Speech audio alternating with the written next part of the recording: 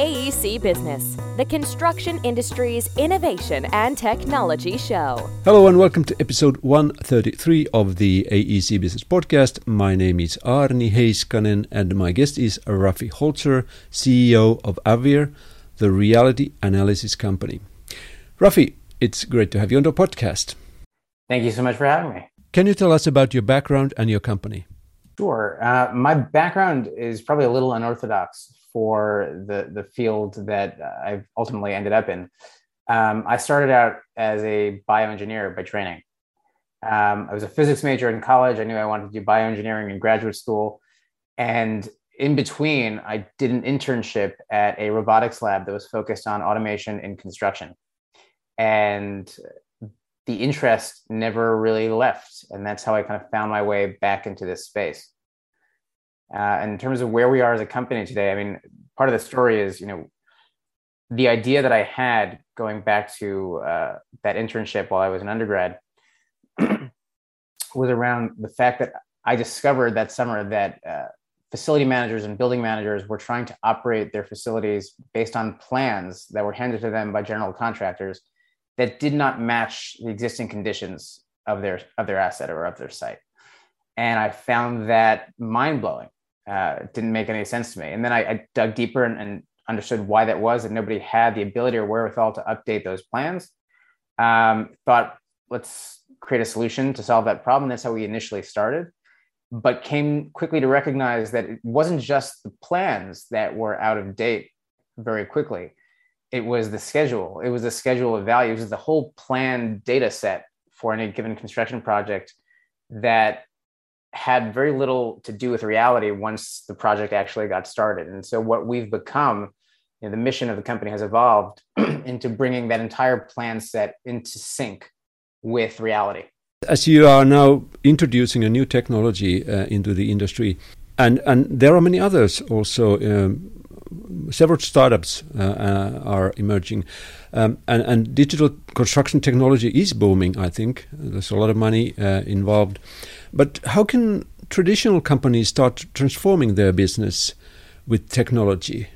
That's a really good question. And I think there are two types of answers to that question. So one, I think the companies that I've seen be most successful in adopting technology are those that do so in a thoughtful and selective way. So there are companies who get approached by startups, and you can get bombarded by how many startups there are in this space today. And you can quickly get overwhelmed and not be able to see your way through understanding, what actually works, what's going to help my business and what's not. So I typically counsel general contractors or owners who are dipping their toe into these technology waters to first step back and understand what are they trying to achieve, what is important, what business outcomes are important to them, and then take the next step, dig a little deeper, trial different companies on a handful of projects, and then make a selection about what you're going to move forward with. So that's one way to answer the question. The other is to think more thoughtfully about the way you use data generally, because I think that's a missing piece across probably all traditional general contractors. I know that we need machine readability of information in order to automate processes and workflows. What's your experience? How do you see the quality and usability of data in today's construction? So I think that probably is the biggest hurdle to applying machine learning to construction, is the fact that it's not so much necessarily the machine readability, but it's the standardization or the lack of standardization of data that exists in the construction industry. Excuse me. Sorry there. So for example, you will have, one activity, on a schedule called, it's the same activity, but it's called 15 different things in 15 different regions, or even within the same company on different projects, it's called different things. The work breakdown structure that organizes the schedule of values, and the building information model on a single project can be totally out of sync with one another. The light bulb that went off for me, and I think it helps that I come from a unique background into this industry. When I was a bioengineering PhD student, working in a lab, working on massive neural data sets. The vast majority of my time spent in the lab was not actually running the analyses, applying machine learning algorithms to the data. It was normalizing and standardizing and formatting that data so that we could run the analyses and make them meaningful in the first place. And so that really is the first step in what we work with our clients to achieve, is some level of standardization across their data. That is really essential to what you're doing. But now, well, perhaps you could now tell us about your solution eventually, what it does and for whom. So what we do is compare reality capture data in the form of photographs and laser scans against what we refer to as the plan set, right? Those three principal components of a project plan: the model, the schedule of values. And what we can do in that comparison, we do two distinct analyses. We do a progress analysis, so we can determine what's been built, what hasn't been built, to what level of completion. And we do a deviation or quality analysis, where we can determine whether the elements that have been built correctly or incorrectly, and if incorrectly, by how much, and whether that's going to cause an impact to constructability. So the way to sum up the value, though, that we offer, we do production and productivity tracking, automated pay application reviews, rework prevention, and automated as-building, updating of the model to reflect as-built conditions. And in terms of who uses this, it tends to be general contractors and owners of larger mission-critical projects today that we expect to move down, to more mid-tier and smaller projects over the course of time. But I imagine you cannot just walk in and bring your application. You have to somehow prepare the project before you can do all that. What's required? So the main thing that you need to have to work with us out of the gate is some kind of model. Even that is, I try not to say a BIM model, because it doesn't have to be a BIM in the classic sense, but we do need a 3D model to work with. We have on occasion taken 2D plans and 3Dify them. I've coined that term, I think. Once you have a 3D model, and at that point we can take for you, or if you have from some source, photographs or laser scans of the site, we can start running meaningful analyses. If you are interested in tracking your production against a schedule or against a schedule of values, then there's also additional setup involved in integrating that schedule or schedule of values into the model. And so that can be a somewhat of a lengthier, maybe 1 to 2 week setup time. But really all you need to get started with us is that model.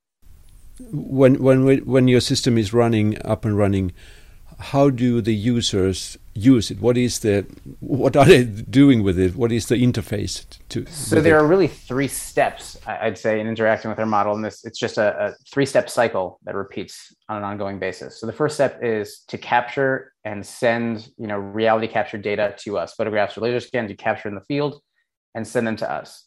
We then analyze them, and our customers then view the results of that analysis. So that's step 2, them viewing the results of that analysis. And then step 3 is taking some action based on that analysis. So the action they might take might be, analysis or a report that we shows that a duct is deviated from its intended location by a handful of inches, that's going to cause some impact. It's going to cause a clash with a set of pipes that is yet to be built.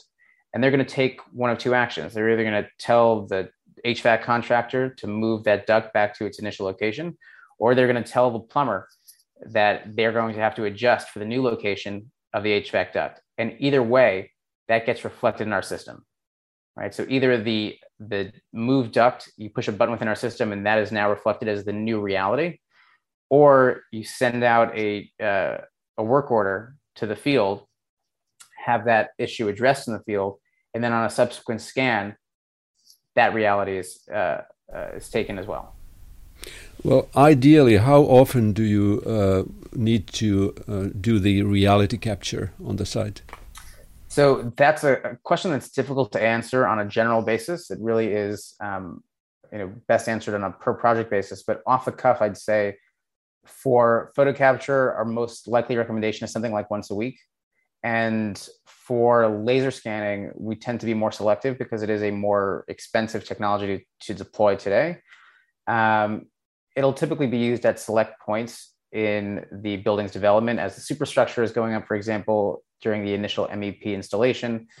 You might say more like once a month on average. But I also think that the technology in that area is developing rapidly, and I've seen, for example, now some companies use robots to collect that data. Absolutely, and I think what we're headed toward, is a near, constant scanning of the site. I think that's where the arrows are pointed. Yeah. So you mentioned already what kind of benefits your users and customers will receive, but can you mention some examples of the success stories? Sure.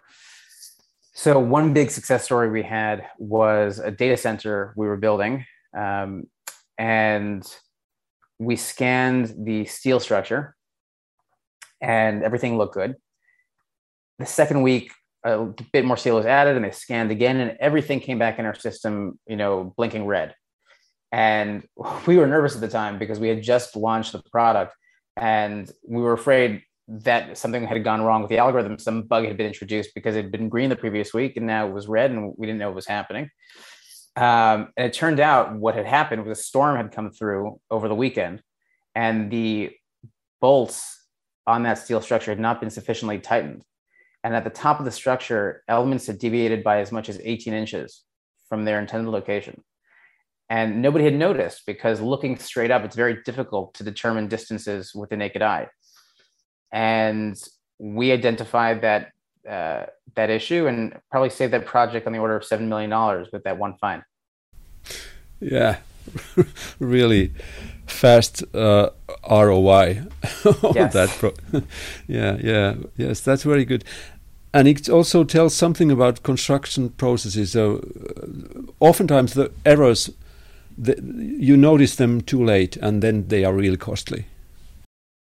Exactly. I mean, that really is the basis of what we're doing. We often get asked, we want to prevent errors, right, rather than catch them. And I'd say that's great. I'd love to prevent errors as well. But no matter what you do, errors will be introduced. I've seen it, as much error prevention as you'd like to have, errors will be introduced somewhere, and you need to be able to catch them, and you need to be able to catch them as quickly as possible, because the difference between catching them a day after they happen versus 6 months after they happen is where the cost is introduced, right? If, we had this was a project I had come onto in the middle of the project,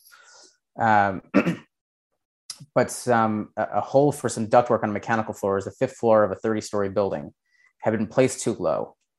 If that issue had been caught right after the 5th floor had been poured, it would have been several $1,000s to fix the issue.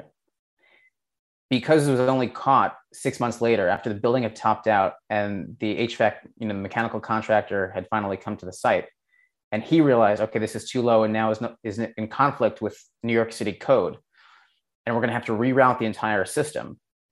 That ended up being a 6-week delay to that project, and was, I think, over $200,000 in additional costs. So $2,000 versus $200,000. When you're talking about a 2-order of magnitude difference just because of the time, right? If we can catch these things quickly, we can really erase 95% of the cost associated with rework. You operate in the USA. Are you already in several states, or? We are all over the USA, and we are starting to operate internationally as well, taking on projects in Ireland, the UK, Japan, Singapore, and hopefully the Middle East soon as well. I think that's typical of today's technology, because it's the same technology, even though the local practices might be a little bit different, but basically everybody's doing the same thing. So and that's very good. How do you see the future of our industry and the technology that we use? So I think it goes back to that question of standardization we were talking about earlier. I see more standardization happening in the industry because it simply has to. I think there are going to be, probably a handful of companies to start that start focusing on efficiency as a differentiator. Right? One of the problems with the construction business has been the low margins associated with building. And that has made it, you're really in a poverty-stricken mindset when you're operating on 2 to 3% gross margins. It's very hard to think critically about the future when you're struggling to survive. But I think there are companies, probably some of the bigger, more forward-thinking companies out there that see with the technology that is out there today, right? One of the challenges with construction as compared to, let's say, manufacturing is it's actually been difficult to measure the impact of new things you might do. If you want to become more efficient, you have no way to know really whether that new technology you tried has made you more efficient or not, and whether to continue doing it or not, or to just stick with what's tried and true, so to speak. I think the ability to start measuring progress, production, productivity is going to change that. I think certain companies are going to take advantage of that and move their margins to become dramatically better, I think in the 7 to 8% range. And those companies will start outstripping their competition in a significant way. That's, on a macro level, what I see for the future of the construction industry.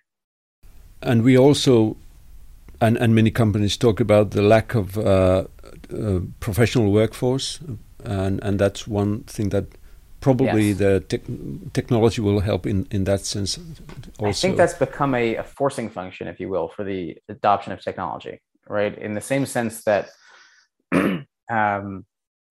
a warehouse owner might start turning toward robotics if wages become, unaffordable, right? Technology all of a sudden becomes makes much more sense from a dollars and cents perspective.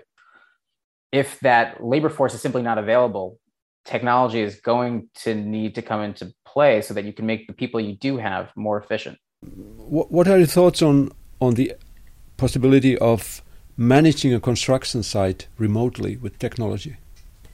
So I think you're seeing that happening already. Certainly owners are visiting sites a lot less and appreciating the fact that they no longer have to get on a plane or no longer feel like they need to get on a plane on a regular basis to go visit sites in remote locations. I think that really started with, just having photographs of the construction site in a portal where you could do a visual walkthrough of the site. But where I think that's evolving is not just having photographs you can look at, but having real hard numbers that you can associate with how is this project actually doing. I want to be able to look at a dashboard on my computer from my office or from my home office and tell how the building is actually doing and know that the numbers can't be fudged because they're not based on human inputs. They're based on raw intelligence from the field. Yeah, it's fact-based management. Exactly. Yeah. So you said that you are expanding internationally, but what else is in the future for you, your company? So I mentioned that my initial interest was in I discovered really that facility managers were having this problem where they didn't have access to accurate as-builts. And one of the things I'd like for us to start moving into is really enabling those accurate as-builts to function as a platform for the operations and maintenance of those assets long-term, right? So that we become a platform not just for the construction phase of the building life cycle, but extend that concept into the O&M phase of the building life cycle for the next 40 years. Before we get there, though, there's a lot more work we want to do on the construction side. We've got integrations that we want to do, make it increasingly easy both for our clients to bring data into our platform as well as get data out of it to whatever other tools they might be using to manage their construction projects. Mm. Yeah, integration is a really important factor because we know that companies have even hundreds of applications nowadays. So either you have to reduce the number and start looking at the more, let's say, consolidate your applications or do integration. So yes, how do you feel about, do you think that there is one app to rule them all? I think that's what all customers are looking for, the one app to rule them all. But I think, no matter what, it's going to take, if that ever happens, it'll take a while for the industry to get there. It's unlikely that it ever truly will. So what we're seeing from some of our customers is hiring not huge development staff to build their own software, which I think, frankly, is a mistake. But small in-house IT teams that can work to integrate and tie together the point solutions that they find to be best of class and integrate them in such a way that they can use them seamlessly. And that, I think, is an investment that is going to have big payoffs for those companies who are making it. You asked me something I should have added to what I see coming down on our roadmap. We're particularly excited about the potential for new business models or new revenue models for our company and companies like us. I mentioned one of the value propositions we offer today is around automating payment the review of payment applications. But the same technology really could be used to obviate the need for payment applications and thereby dramatically reduce the turnaround time of payment from owner to GC to subcontractor. Getting involved in the transactions or in the transactional piece of construction and making that whole process much more efficient is something that's incredibly exciting. And then I mentioned, rework prevention. And so I think there's an insurance angle potentially for our product as well, ensuring that projects actually go smoothly. And so we're starting to explore those ideas as well. I'm sure that our listeners are now really, if they don't know your company already, they are eager to know more. Where can they find information and connect with you? The best place to go is our website. It's avvir.io. That's avvir.io. And you can reach out to us there and learn more about us. Really a ton of useful information on that site. We recently redid it, so take a look. Rafi, it has been a pleasure talking to you, and all the best for the future. Thank you so much, and same to you. Thanks for listening. Subscribe to this podcast and visit aec-business.com, the award-winning blog, for more news and stories.